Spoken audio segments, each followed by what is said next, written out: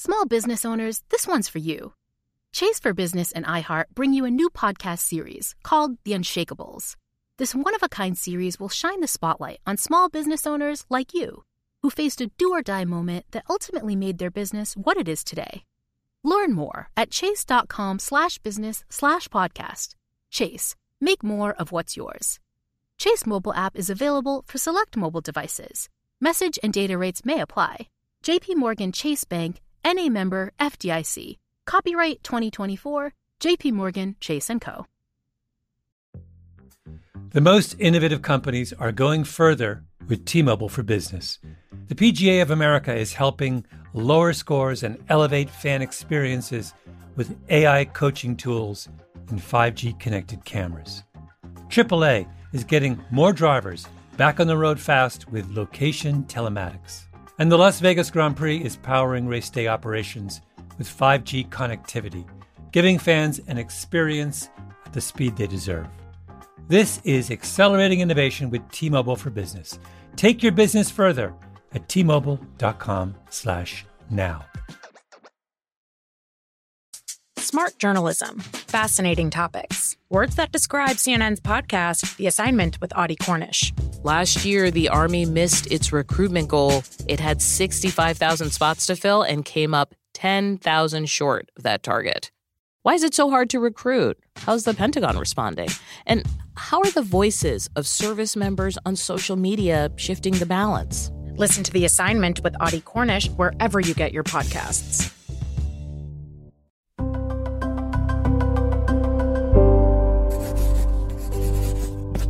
Pushkin.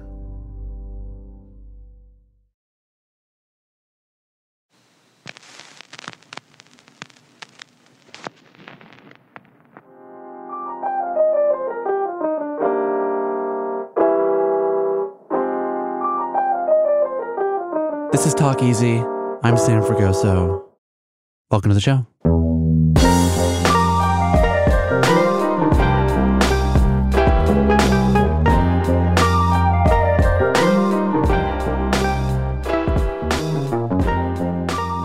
Today, we return to our conversation with actor, writer, and comedian Quinta Brunson. I first sat with Brunson a couple years back around season 2 of her hit show, Abbott Elementary. As you may have seen, she recently won an Emmy for lead actress in a comedy series, making her the first Black woman to do so since 1981. When she's not making history, she's making Abbott Elementary, which, as you also may have seen, just returned for season 3 on ABC. Here's a little bit of a preview of what's to come in the new season. Good day to the fine teachers of Abbott Elementary. What? No comment about Gregory being F-O-I-N foin. No, that is highly inappropriate.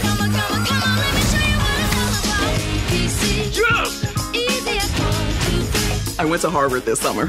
I've learned what it truly takes to do the job of a principal.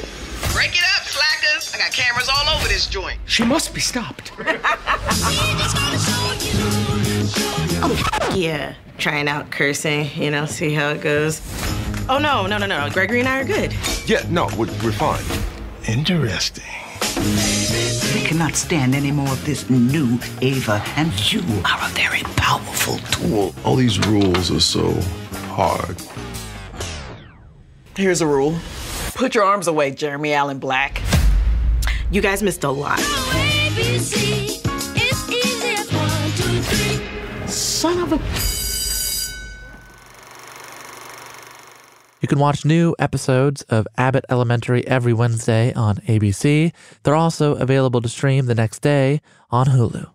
The new season finds Brunson reprising her role as Janine Teagues, a dedicated, wide-eyed second-grade teacher in a predominantly Black elementary school in Philadelphia.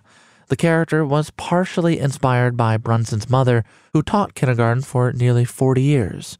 We talk about the influence of her mother a whole lot in this conversation, but we also discuss her winding path in comedy, from making viral videos at BuzzFeed to creating Abbott, which many critics have claimed has single-handedly revived the network sitcom. As someone whose father has been teaching at public schools for 30 years now, this episode, and really a whole lot of Quinta's recent work, means a whole lot to me because Abbott is, above all, a celebration of teachers, the ones that endlessly fight for their students, the ones who work above and beyond in under-resourced districts, the ones that are often underpaid and overworked, the ones that show up every day and really care. And so with that, Dad, I hope you're listening and I hope you enjoy this conversation. I think he's probably heard it at least 2 to 3 times already. I also want to thank Quinta for coming on a couple years back. She has continued to be a supporter of our show. I am sorry that Jalen Hurts and the Eagles are not playing today. And for those of you who have not heard this episode, or for those that are listening to it for a second time, thank you, and I hope you enjoy it. We'll be back next Sunday with a new episode. Until then, have a good rest of your weekend. And without further ado, this is Quinta Brunson.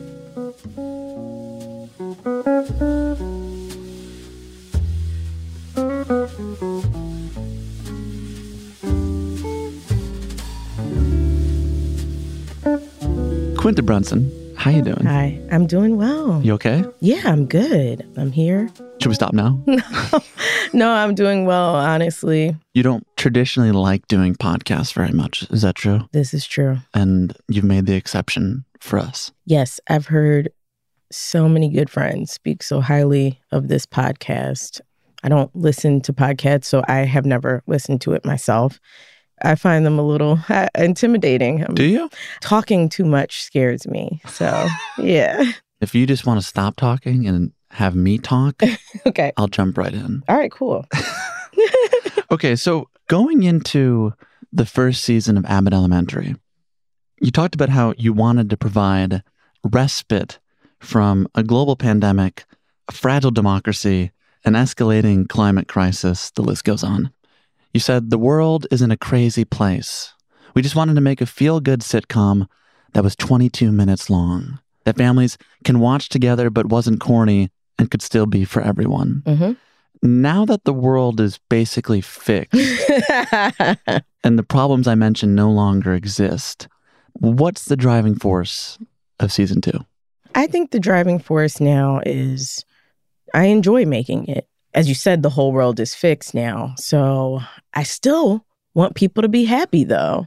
I think there's something really beautiful about people just enjoying something sweet and short. And I think our show doesn't require much brain power. Well, it doesn't hurt to have brain power. It doesn't hurt. Everyone's going to have fun. But there are a lot of television programs that I think require a lot of mental gymnastics. Like everyone's watching the Dahmer series right now. And I feel like everyone is crushed with the weight of watching the Dahmer series.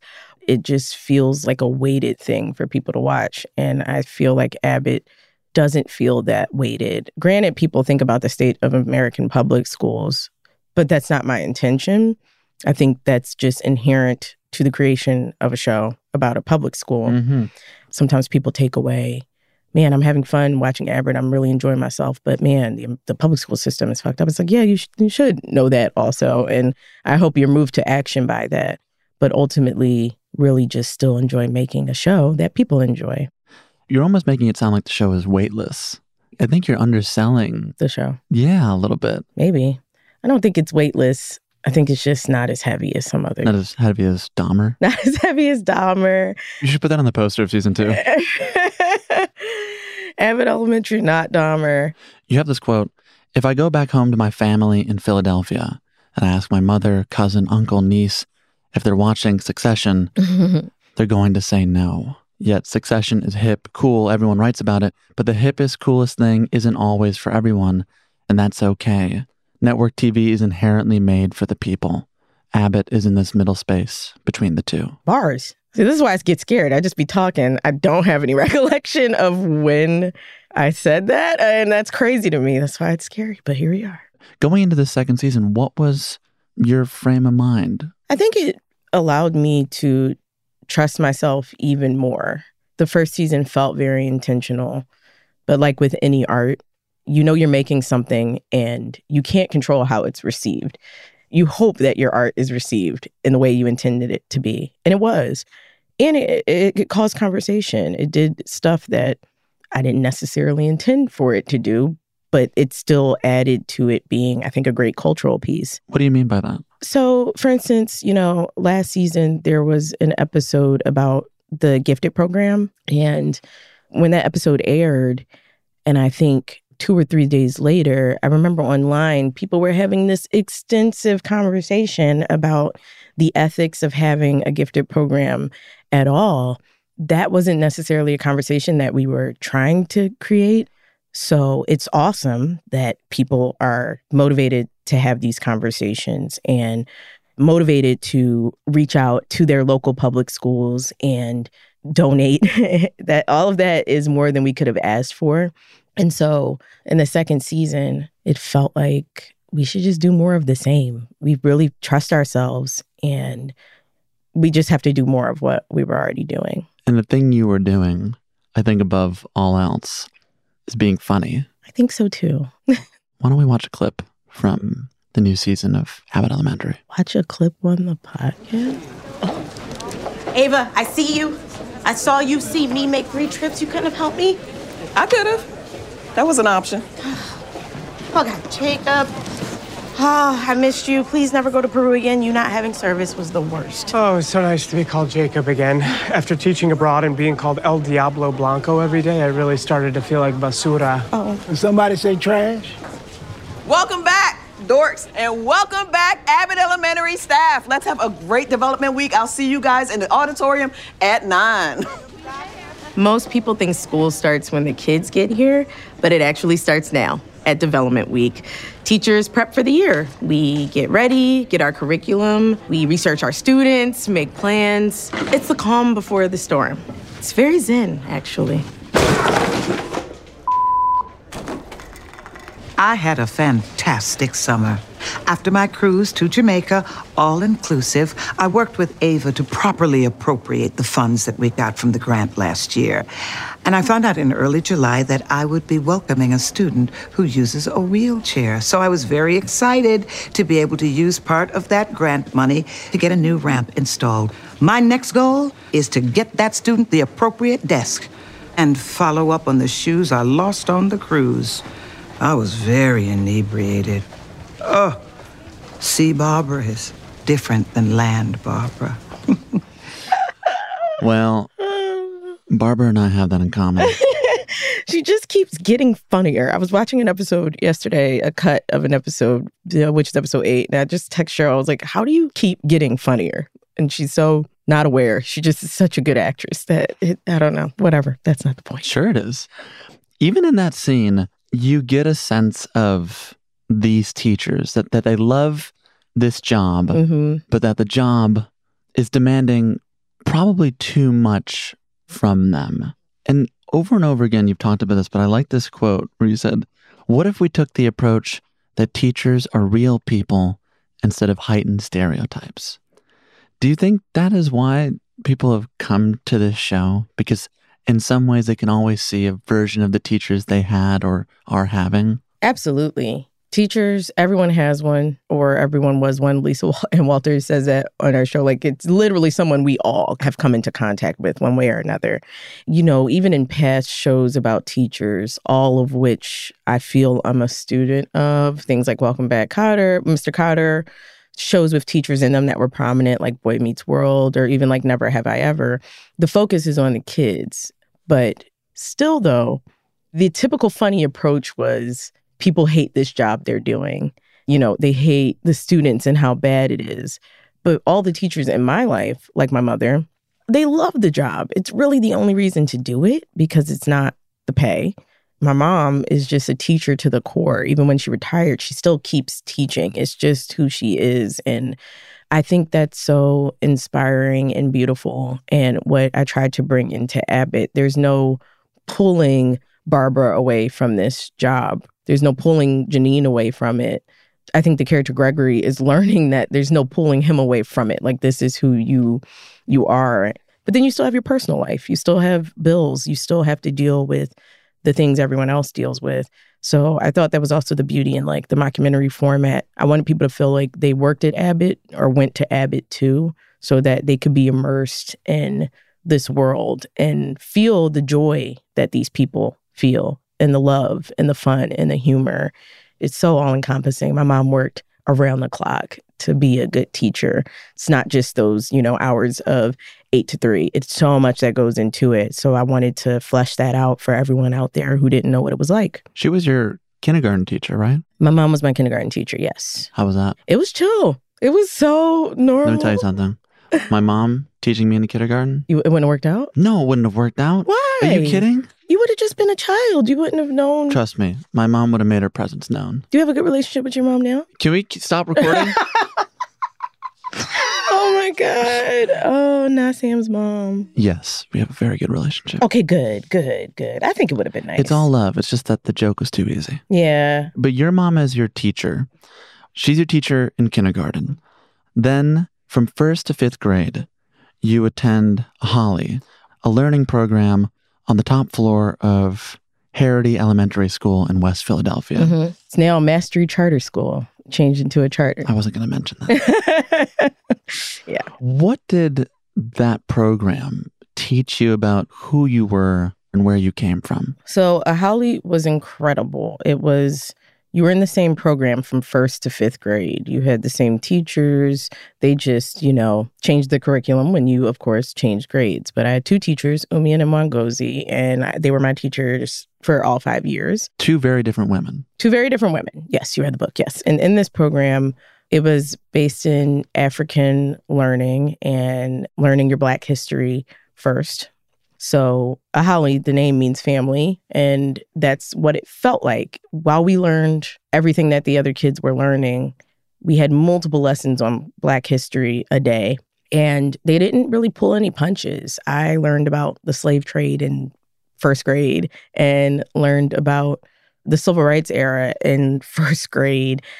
And I always tell the story because I think it's the best way to sum it up, while other kids in other 2nd grade classes were watching like Beauty and the Beast, we watched Amistad, and I was like,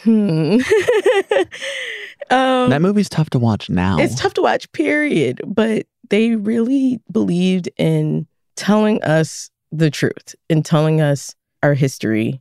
It was just learning what the world was, what the country was for Black people at an early age. In all honesty, I think it improved my life greatly. It made me able to navigate the world in a different way. Because they were centering Blackness in the curriculum. Yes. My controversial thought is that I feel that should be the case for every person. I think that if you are Hispanic American, I think it's so vital to learn about your history in this country before going out into the world. I think the same thing for white American children. You should know your full, well-rounded history instead of, being denied it and you find out later what your ancestors did and what they were capable of. I think it's just helpful to know sooner so you can be like, all right, fuck. Let's not do that again. Because I think the later you find out, the more defensive you are one way or another. Because you feel you've been deceived. Deceived, lied to, betrayed. I have a lot of friends, Black Americans, who didn't really find out about the history of Black people in America until they got to college. And at that point, why the fuck did nobody tell? It's like, okay, I didn't know this information on purpose. And honestly, maybe that's true. That so much of our history is missing from modern textbooks, or that slavery is reduced to a page in your history book. It'd be helpful to know all of that so you have a better center of gravity. I think about therapy a lot when people have to go to therapy later to sift through their childhoods and sift through trauma. And they get in therapy this opportunity to unlock repressed feelings, things they didn't know about their family, things they didn't get the chance to ever reconcile and now are affecting them poorly in adulthood. I think it's something that could help repair the country, which feels beyond repair. But I just feel like if we all stop lying to ourselves. I thought we just agreed that we had repaired all the problems. Oh, I'm sorry. I forgot. Never mind. Forget everything I just said.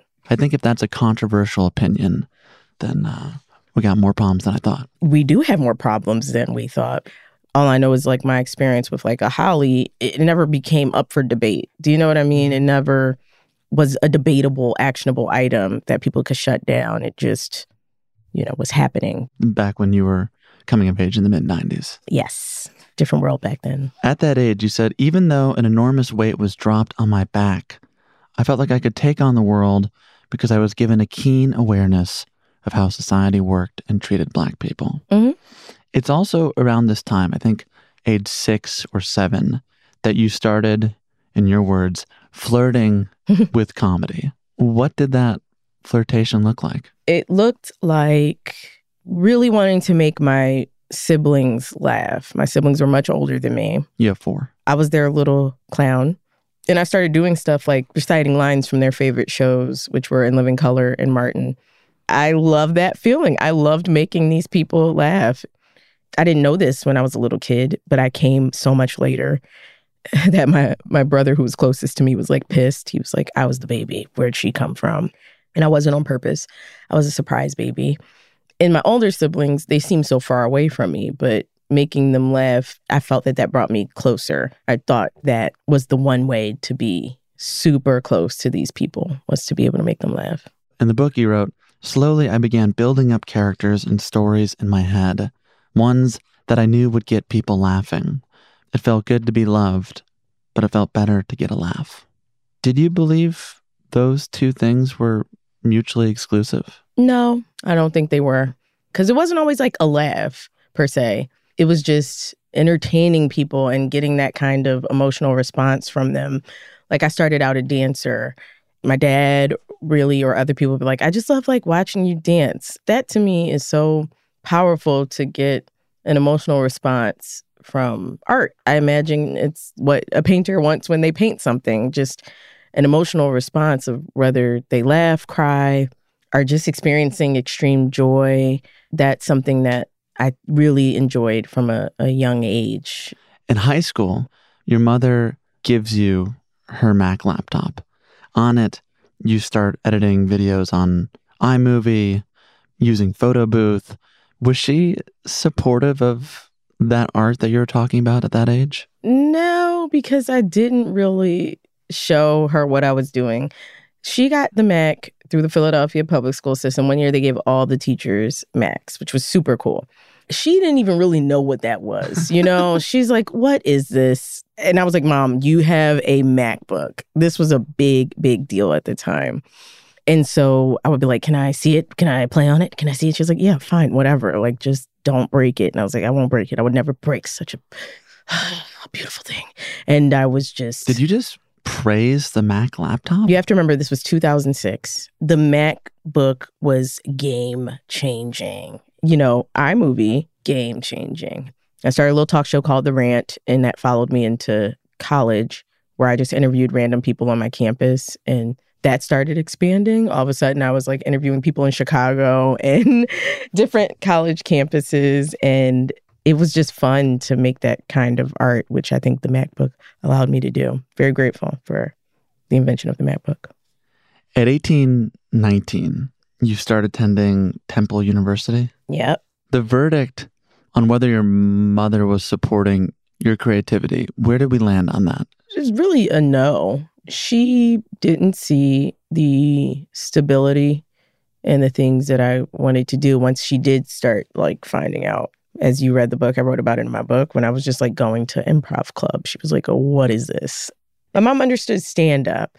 And yes, she understood TV, but I was starting at ground zero of Zip, Zap, Zop. And she was like, this is nonsense, and we don't have time for nonsense. And why are you doing that? To be fair, when I first saw the Zip, Zap, Zop, I also thought, what's happening? What's happening? And that's why I was totally respected my mom's choice to not support that. The Zip, Zap, Zop. Completely support that. It looks like nonsense.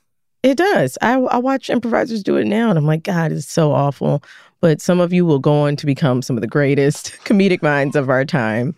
So when you joined this group, Foul Play, yes, oh my God, in college, your mother one night drives you to your friend Scott's house. Yep, Scott. He had an apartment, I believe, on campus. Yep. What happened when you two roll up and park? We get in a fight. She's like, why are you going into this boy's house? And I'm like, we're just hanging out and doing improv. And she's like, I don't trust this situation. These are nerds. I cannot state enough how these were the most typical nerds. They should have been out having sex, and they were in the house doing improv and listening to what's that one singer? They put me on to him, actually. I could hold you. They put me on a bunch of white shit. A bunch of like stuff I'd never heard. Keep looking at me like I'm gonna know. I know you know. You don't know if I know. I'm pretty sure you know. And they, they had ukuleles and guitars. You think I like ukuleles? I'm just saying things that I know are probably in your background somewhere. Hey! Or you had a friend that partook in stringed instrument behavior. Ray Lamontage. That's who they put me on to. Yeah, that's out here. And Sky was always playing it. So these were just the biggest dorks ever. I was like, Mom, you really have to chill, like, for real. And we got into a fight, and she told me my earrings were too big. It was just a constant pick at me and who I was becoming. It was ultimately a fear of what all of this could turn into. My mom, she left the dance world behind. She's a very good dancer, but eventually she had to like raise a family and focus on being a good mother.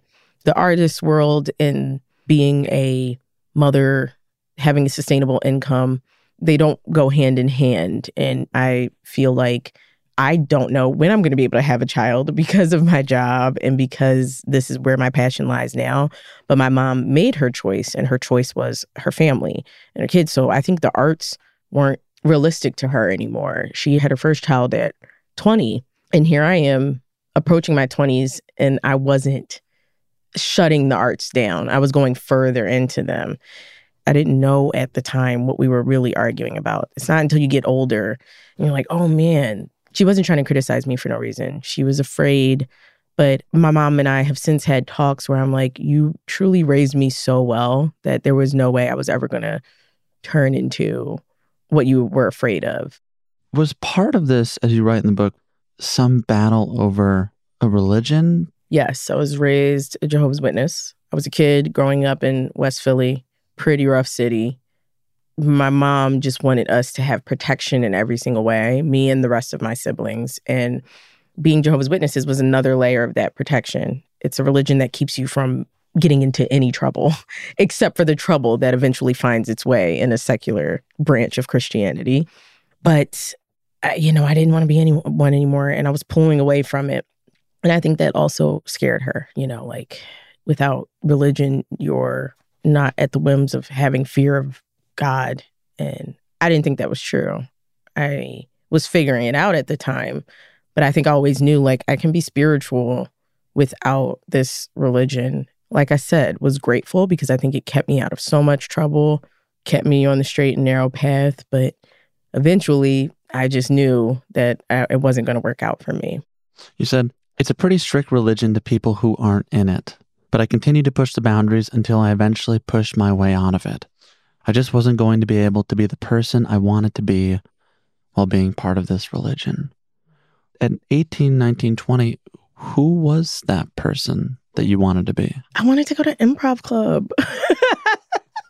I did. And I was like, if so this wholesome. Is a big deal, exactly. I was like, I can't be here. Like, foul play is out of bounds. I wanted to go zip, zap, zop. And that was looking really nasty to the Jehovah's Witness. I was like, well, I can't be here. This is the smallest thing I want to do. I was just like, what the fuck? I was just like, I just want to go do some improv. And this is a big problem. I didn't want anything to be taboo for me. If I wanted to talk about sex, I would want to talk about sex. If I wanted to curse, because you're not even supposed to curse, I would want to curse. You're not supposed to watch certain things. I wanted to watch whatever I wanted. It was a breakup. It was like, it's not you, it's me. And that's what I felt it was. I didn't necessarily have a bad word to say about the religion, but I just knew that it wasn't for me anymore. You break up from this person that you were to basically pursue comedy. And then to eventually experience life outside of West Philly. Mm-hmm. I believe during your freshman year of college, you traveled to Chicago to take a Second City improv class over on Wells Street. After a week of courses, there's like a showcase for the class. What do you remember about that performance? I remember feeling like I was like at home. I felt super aligned with who I was supposed to be.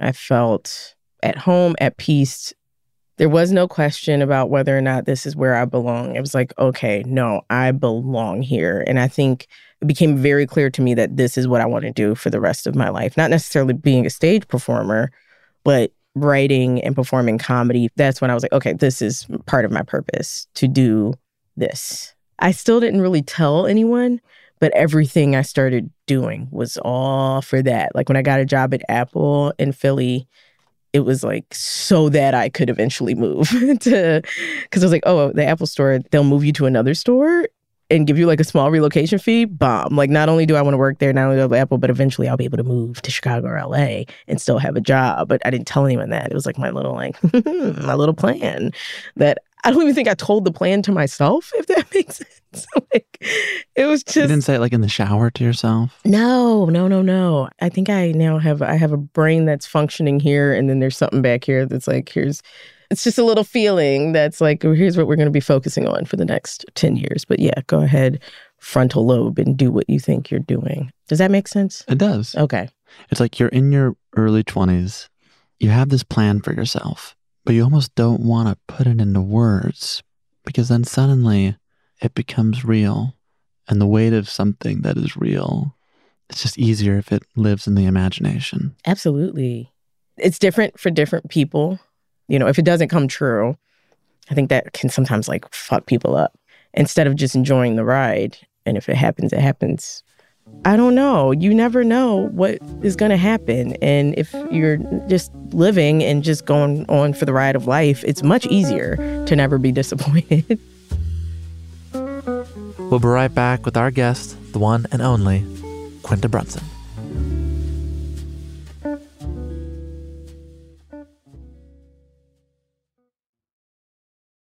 Small business owners, this one's for you. Chase for Business and iHeart bring you a new podcast series called The Unshakables. This one-of-a-kind series will shine the spotlight on small business owners like you who faced a do-or-die moment that ultimately made their business what it is today.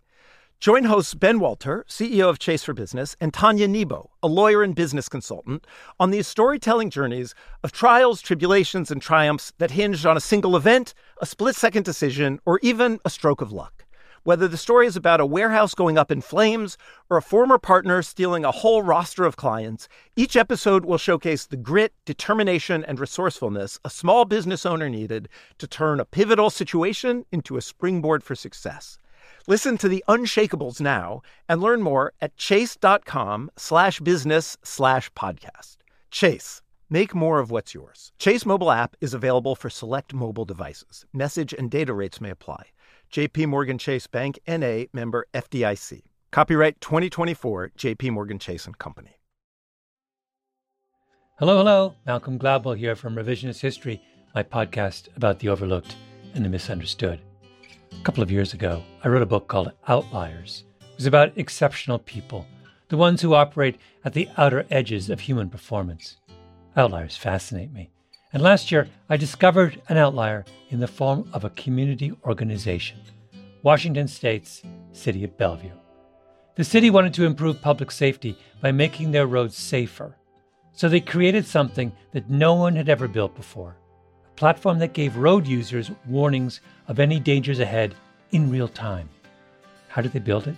By using a combination of technologies: the Cellular Vehicle to Everything network, T-Mobile's 5G network, and 5G connected cameras. People driving, bicycling, walking, running, can't forget people running, and people operating the transportation network now had a way to prevent crashes. It's been a huge success. The City of Bellevue earned first place in the community category at the T-Mobile for Business Unconventional Awards, an event that celebrates T-Mobile customers who've dared to innovate for the sake of meaningful change. If you're a T-Mobile for Business customer and your team has, like the City of Bellevue, innovated something really, really cool, I encourage you to enter. It's also a great way for outliers to be recognized in front of your industry's most influential leaders. You can enter at tmobile.com/unconventional awards. That's tmobile.com/unconventional awards. See you there. Smart journalism. Fascinating topics. Words that describe CNN's podcast, The Assignment with Audie Cornish.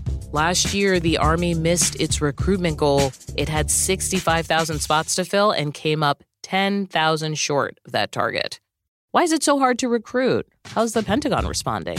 And how are the voices of service members on social media shifting the balance? Listen to The Assignment with Audie Cornish wherever you get your podcasts.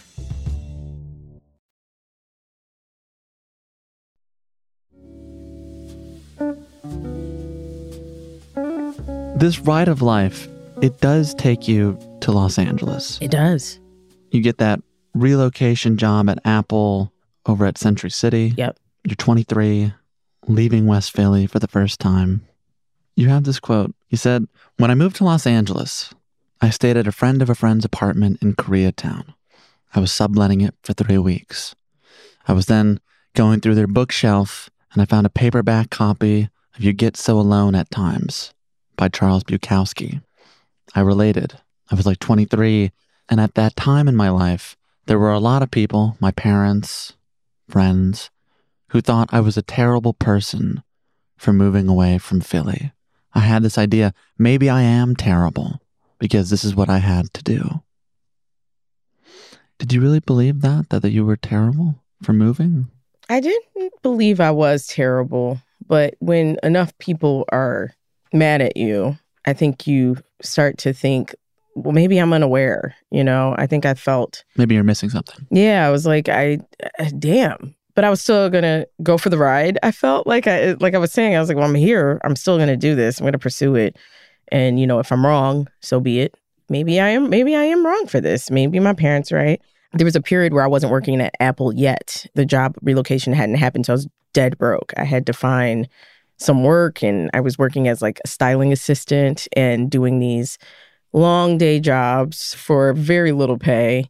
And when you are an assistant, you can't be on the phone and stuff like that. You're grabbing minuscule things like tights and jewelry and keeping track of, $50,000 pieces of jewelry. It requires a lot of focus for not a lot of money. And I had a friend who was so mad at me at the time that I all of a sudden wasn't answering the phone as much, and I wasn't there as much. It was a good friend of mine from college. And I was like, I don't know what to tell you. Like, I have to work. I have to do this now. My mom was still very upset that I really was going to move out here. It didn't stop me from doing it. It just made me wonder if I was going to be wrong or not.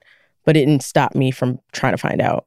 And I think that book, it's a lot of quick poems about being okay with being awful. I think definitely people have mixed feelings on Charles Bukowski, period. But I didn't know that at the time. I just grabbed this book off a shelf and started reading it, and it felt peaceful. Because also I was like, I'm not as bad as him.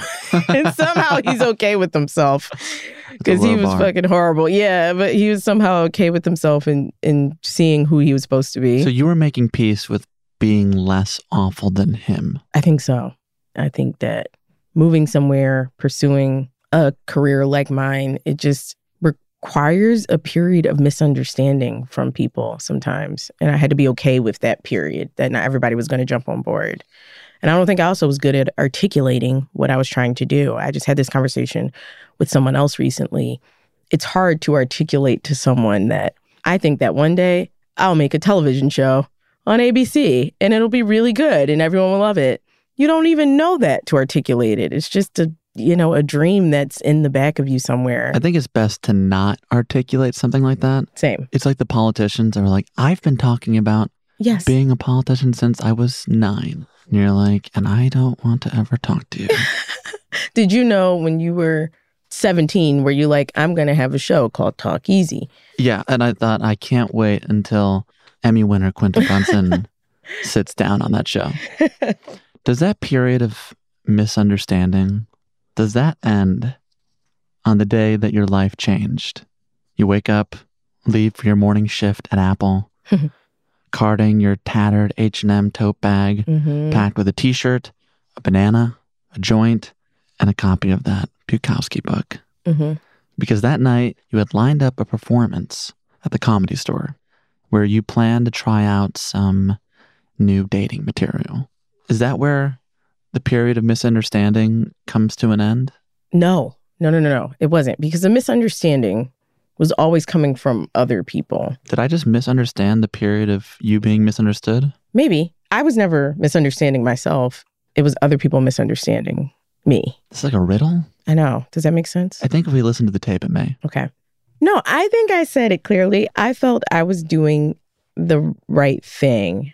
And so that Comedy Store moment was a big moment of like, okay, no, I'm on the right path. Everyone else is wrong. Sorry, guys. So what happens? We had to put on a little sketch show before stand-up. So nobody wanted to watch us anyway. No one wants to watch sketch comedy at the Comedy Store. They come there for stand-up. And I did it with some friends. And, you know, in spite of everything, we did a pretty good job for a crowd that really did not want to see some dorks up there doing sketch. I think it was like 3 of my white friends, already wild to bring to a black comedy night. And they won them over. My friend Kate did this sketch about Annie, but the dog won't stop pumping her leg while she's trying to perform. Got a good amount of chuckles. My friend Danny did a sketch wearing a dashiki that he never should have done. So he fell flat on his face. I think that was a good lesson for him. Kate did this thing where she's trying to talk to Drake, but it's just Drake lyrics. It's just great. Got a few laughs. And then I did The Girl Who's Never Been on a Nice Date. It wasn't named that. It was just a character that I wanted to do of a one-sided date of this girl who's super impressed by her date. And this place was howling with laughter. And that was important to me. To get that, win that crowd over in that way was like, okay, no, I know I have something special here. And Joe Brown was in the audience and he said, "You're really funny." And I was like, "Thank you, Judge Joe Brown. I've seen on your show that you're a good judge of character." Did you deliver it just like that? He pretty much did. He was like, "You were funny. You were a real funny girl." And I was like, wow, he's a judge. After you performed this bit, you upload it on Instagram. Yeah. And remember, this was before Instagram had video. It wasn't what it is now, you know? And the video went super viral. It was crazy that it was sharing like that because it wasn't easy to share videos on Instagram. It was kind of word of mouth and people coming to my page to watch this video. Should we take a look? Sure, if you want to. This is Quinta Brunson from 2014 in the sketch, The Girl Who's Never Been on a Nice Date. We going to see Wolf on Wall Street. The tickets was $13.95, but he paid $13.95 and $13.95 for me too. He got money. Have a good night. Can I get some Skittles, some dips, Reese's Pieces, pretzel, and a large popcorn. A large? You got money. He got money. Get it all for him. This water good? Excuse me, waitress. Where y'all get your water? Oh my God, you got money. After that video goes viral and you become sort of known for this, this thing, it sounds like when you're looking back on that you're not all the way proud of it. I feel a lot of pride over it. I understand that my past is interesting, but I'm like more about the future, more about what's to come than focusing on my past, I guess. And so writing this book, which comes on the heels of that video, which then leads to you working at BuzzFeed, there's a whole bunch of other accomplishments in there. Did you not enjoy writing it? No, it was a little hard for me. It was a little tough to put that much about my life in print. And even the researching of it, I don't know. This is why you call me. Exactly. Well, we can talk about the future in a second, but there is one thing I do want to discuss. As you have this great job at BuzzFeed and things are going well, you're thriving. They've made you a development partner, I think making you the youngest showrunner there. But there's one morning in February of 2017 where that past that we've been talking about and this present that is being a creative person in the world, it kind of collides. What do you remember about that morning? I just remember, being in the middle of making a video with my friends and getting a call from my sister, which already was weird, but then she called me twice, which was extra weird because my sister just doesn't call me. She doesn't call me like that for no reason. And I knew something was wrong. it's almost like you look at the missed call differently when you know something is wrong. It looks different to you. It's like screaming at you. And I was like, oh, fuck. And then my sister had told me that my little cousin was shot and killed. And it just shut everything down. I continued to work for the rest of the day. But mentally, I was like, I'm not home. I'm not with my family. My little cousin didn't deserve that, which was really tough for me to reconcile with. And it's not like I hadn't experienced deaths before where the person didn't deserve it, but it just really bothered me. I was like, he's a kid. He was 17. 17 years old. It really, really pissed me off. And it made me mad at the city. It made me mad that I had left the city. It's that irrational thing of like, somehow you believe that if you were there, that wouldn't have happened. It made me mad at myself for being so far away from my family at such a critical time. I was sad I was so far away from them. I was upset I was around a bunch of people who didn't understand. I wasn't mad at them. I was just upset once again at myself for being so far away and around a bunch of people who couldn't understand the situation. And I didn't want to give them the opportunity to, which I talk about a lot in the book. You put a lot on yourself in that moment and being like, I don't want to talk about my cousin being shot and killed with people who have never had that experience before. I don't want to give them room to say anything wrong because I don't want these people to say anything wrong to me. So I don't want to tell them about it so that they have the chance to. The thing that struck me was that the way you decided to get through it was to go back and continue making the video that you were making before you got that phone call. Mm-hmm. How did you do that? I don't know. It could be a fight or flight response. It could be a trauma response. But I just did. I was like, I didn't have a choice. It was either go home or keep working. And I chose to keep working because I like what I do for a living. And I find it therapeutic, inspiring, fun. So that seemed like the better option at the time until my need was to go home and be by myself. And so now I still find myself juggling a similar issue. Right now in Philadelphia, the murder rate is at the highest it's ever been. It really, really affects me. And sometimes I want to like post about it and talk about it. But then I'm like, okay, should I talk about it or should I not use social media and just use it to promote Abbott? And it's like making a choice of this thing is really affecting me. It's really sad. It's affecting my city. It's breaking my heart. But I think my job right now is to put more 22-minute goodness into the world because I'm not sure what me talking about this in public is going to do.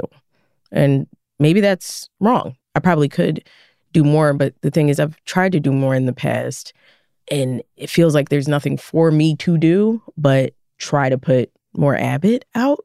Because at a certain extent, it's like, yeah, I can talk about all I want. I've tried this, but it's up to policymakers. It's up to politicians. It's up to people to like put conflict resolutions into our environments, into our neighborhoods. And that's all work I can do in the background and, you know, work with councilmen and work with groups and stuff like that. But ultimately, I think my job is probably to put more Abbott out. I think that's where I am now. It's the same kind of juggling though, you know.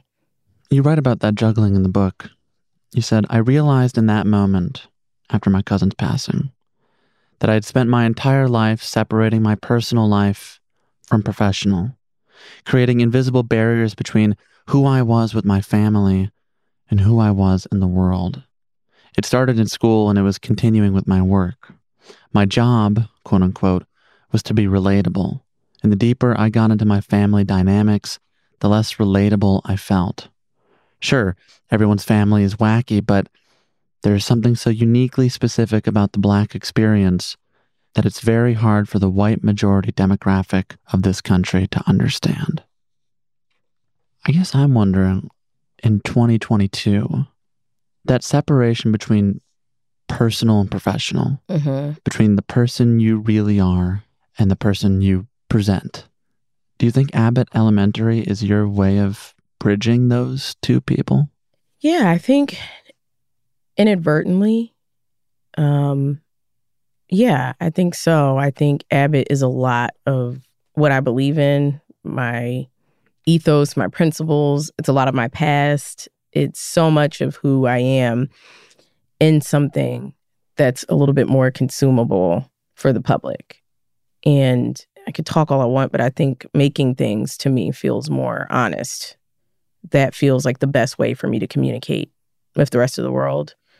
I also don't feel a need for my personal life to be all over the place. I think that it's actually quite healthy for me to have things that the rest of the world never knows about or never gets in a peek into. I think I don't need to give so much of myself to the world. I can do that through making things. I can decide what I want to be out there and put it into a structure I trust. Like, even if someone doesn't like Abbott, that's okay. This is the art that I've chosen to put out there that I like and that is clearer to me than me just rambling on like I'm doing now. I don't think it's okay. I think if someone doesn't like it, send them to me.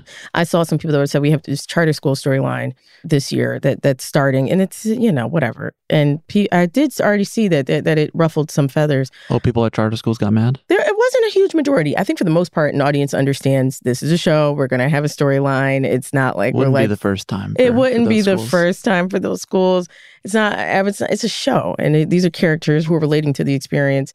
I went to charter schools. I also went to public schools. It's just an experience. But I think what feels good about Abbott is like I'm able to stand on my own 2 feet with it. I'm able to be like, thank you for engaging with my art. I think that's okay that you don't like it.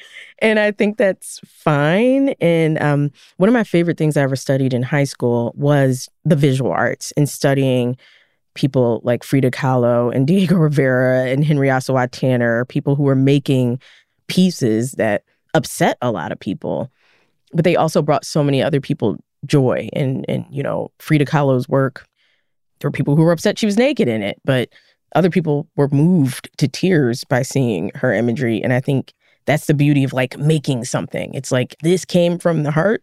I don't know what to say. If you don't like it, that's okay. Thank you for engaging. But I don't know. I feel much more secure in making things. I find like reality stars fascinating because I'm just like, that seems like the scariest thing on earth to me. But in some ways, I mean, you put so much of yourself into a weekly sitcom. True. But one day I hope to not. Like one day I hope I make something that is nothing like Abbott and there's a little less of me in it. I think it'll still come from, of course, from the heart, but I don't, I don't know. Well, before that happens. Yes. You've mentioned a couple times how you like to talk about the future. Mm-hmm. So why don't we, as we leave, think about what that looks like? In October of 2020, you did an interview with Vulture, and they asked you, how has quarantine affected the way you approach your comedy and your audience? Mm-hmm. Here's what you said. I'm motivated to champion the stories of everyday people even more now. I always wanted to, but I think it was exciting prior to this pandemic to talk about my cutesy pseudo-privilege problems. And I don't think there's anything wrong with that. Problems are problems and truth is truth. But now I want to help create stories based around people who make communities work. Teachers, nurses, neighbors, carpenters. Bars. People who I feel aren't appreciated enough. Yeah, because that was before Abbott. Before Abbott. Yeah. Now that we're in 2022 together. Everything's fixed. Everything's fixed. Season 2 is here. Yep. 34-year-old Quinta. 2. 32-year-old Quinta. 2 more years. 24-year-old Quinta. What do you want? I want to keep making Abbott. I'm excited about that. I also see a world where I make another show. I see it. Remember I told you about like the little back of the something back there just gearing me and veering me towards something. I feel it. Some tingling feeling. Yeah. It's going towards another show that I think is going to be really good. Haven't done anything for it. Every now and then I'll meet someone and we'll start getting to talk. And then I'm like, oh man, yeah, this idea I have for later will be happening. I really want to explore having a family. I don't know what that looks like right now. I don't know which way that's going to go, but having the desire for it is going to take it somewhere. I met someone recently who has children that they help.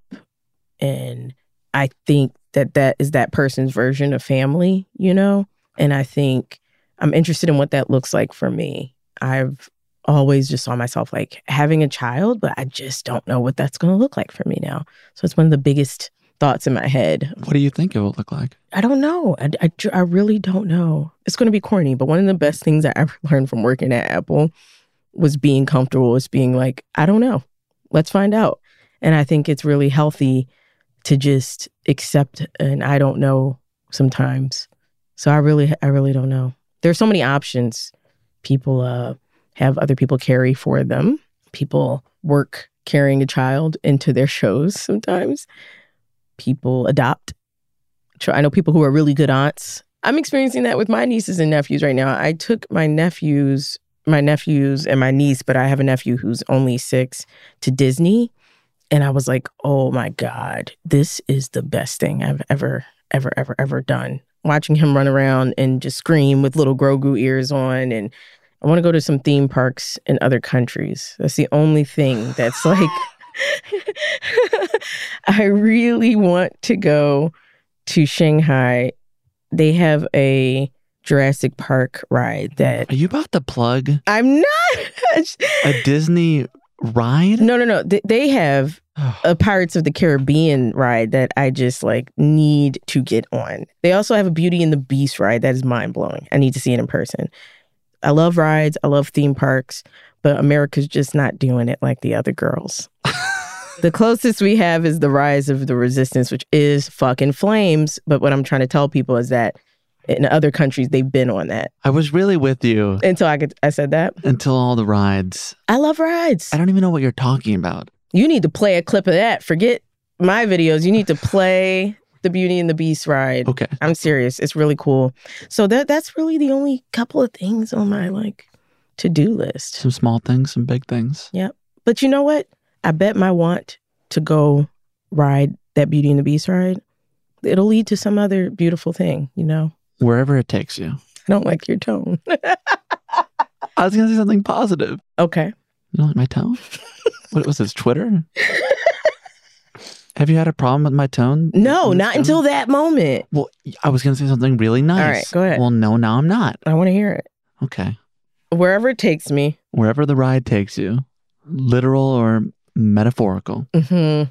I'm excited for you. I'm excited to get on the ride. Wow, this is really such a full... Did you know this? Did you create this metaphor? Did you know? Because no, you didn't know I would tell you about the rides. Wow, this is good. Has it been okay? This is good podcast. I would listen to this. This is a good podcast. It'll be your first podcast. You go, this is good TV. This is good material right here. I guess all we have to do now is check back in 10 years and see how it went. Maybe. Who knows where I'll be in 10 years? Compliment followed by a diss. That feels right. I had a really good time. Quinta Brunson, anytime. Bye. We did it. We did it. We covered a lot of ground. We did. Yeah, I think in 10 years. Maybe.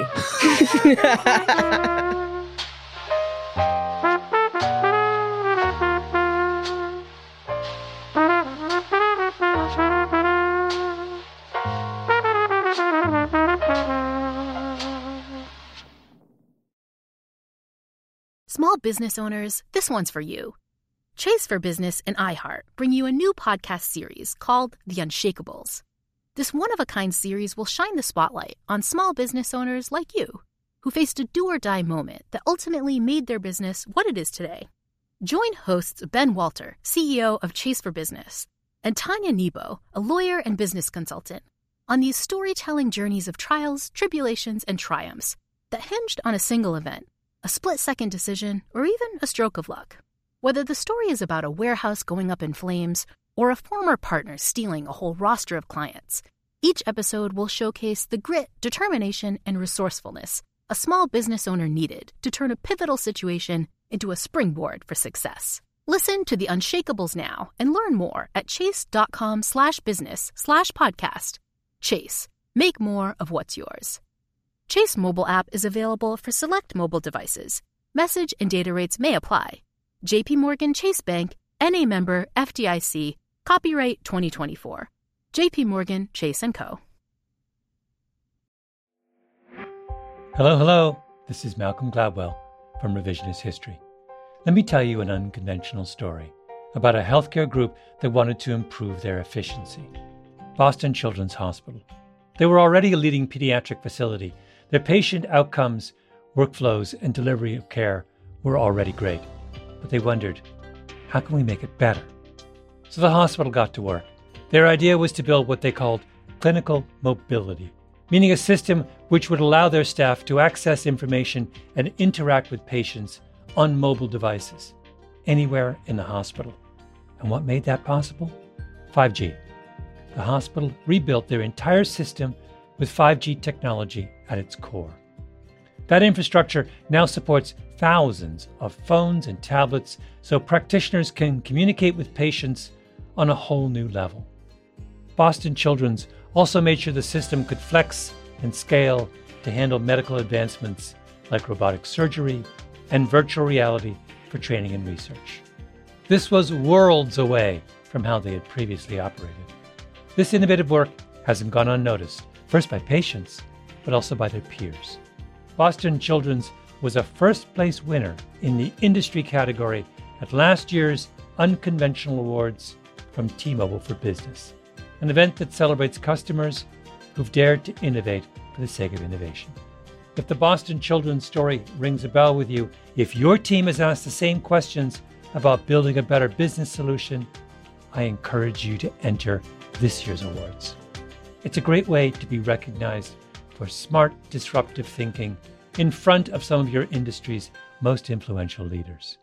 You can enter at tmobile.com/unconventional awards. That's tmobile.com/unconventional awards. I'll save you a seat. Smart journalism. Fascinating topics. Words that describe CNN's podcast, The Assignment with Audie Cornish. Last year, the Army missed its recruitment goal. It had 65,000 spots to fill and came up 10,000 short of that target. Why is it so hard to recruit? How's the Pentagon responding? And how are the voices of service members on social media shifting the balance? Listen to The Assignment with Audie Cornish wherever you get your podcasts.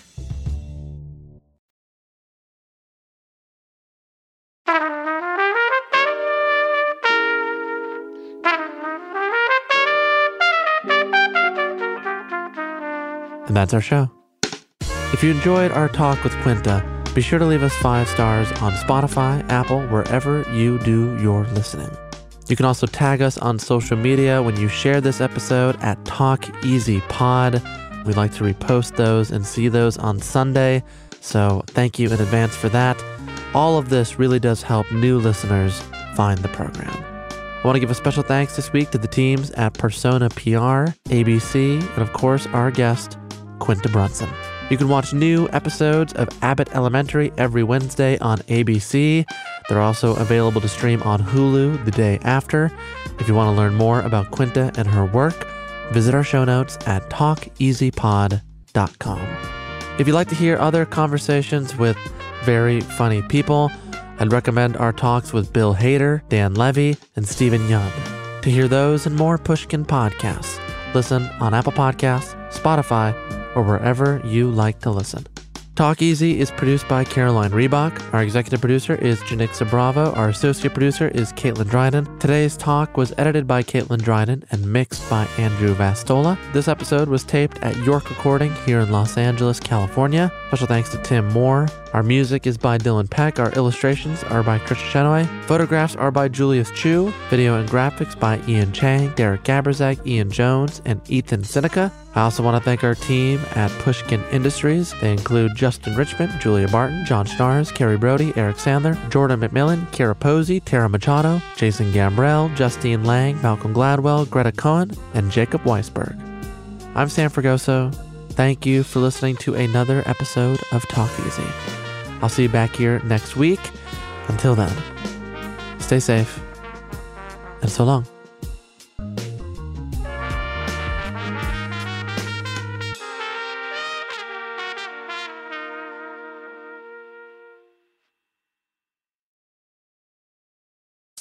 Smart journalism. Fascinating topics. Words that describe CNN's podcast, The Assignment with Audie Cornish. Last year, the Army missed its recruitment goal. It had 65,000 spots to fill and came up 10,000 short of that target. Why is it so hard to recruit? How's the Pentagon responding? And how are the voices of service members on social media shifting the balance? Listen to The Assignment with Audie Cornish wherever you get your podcasts.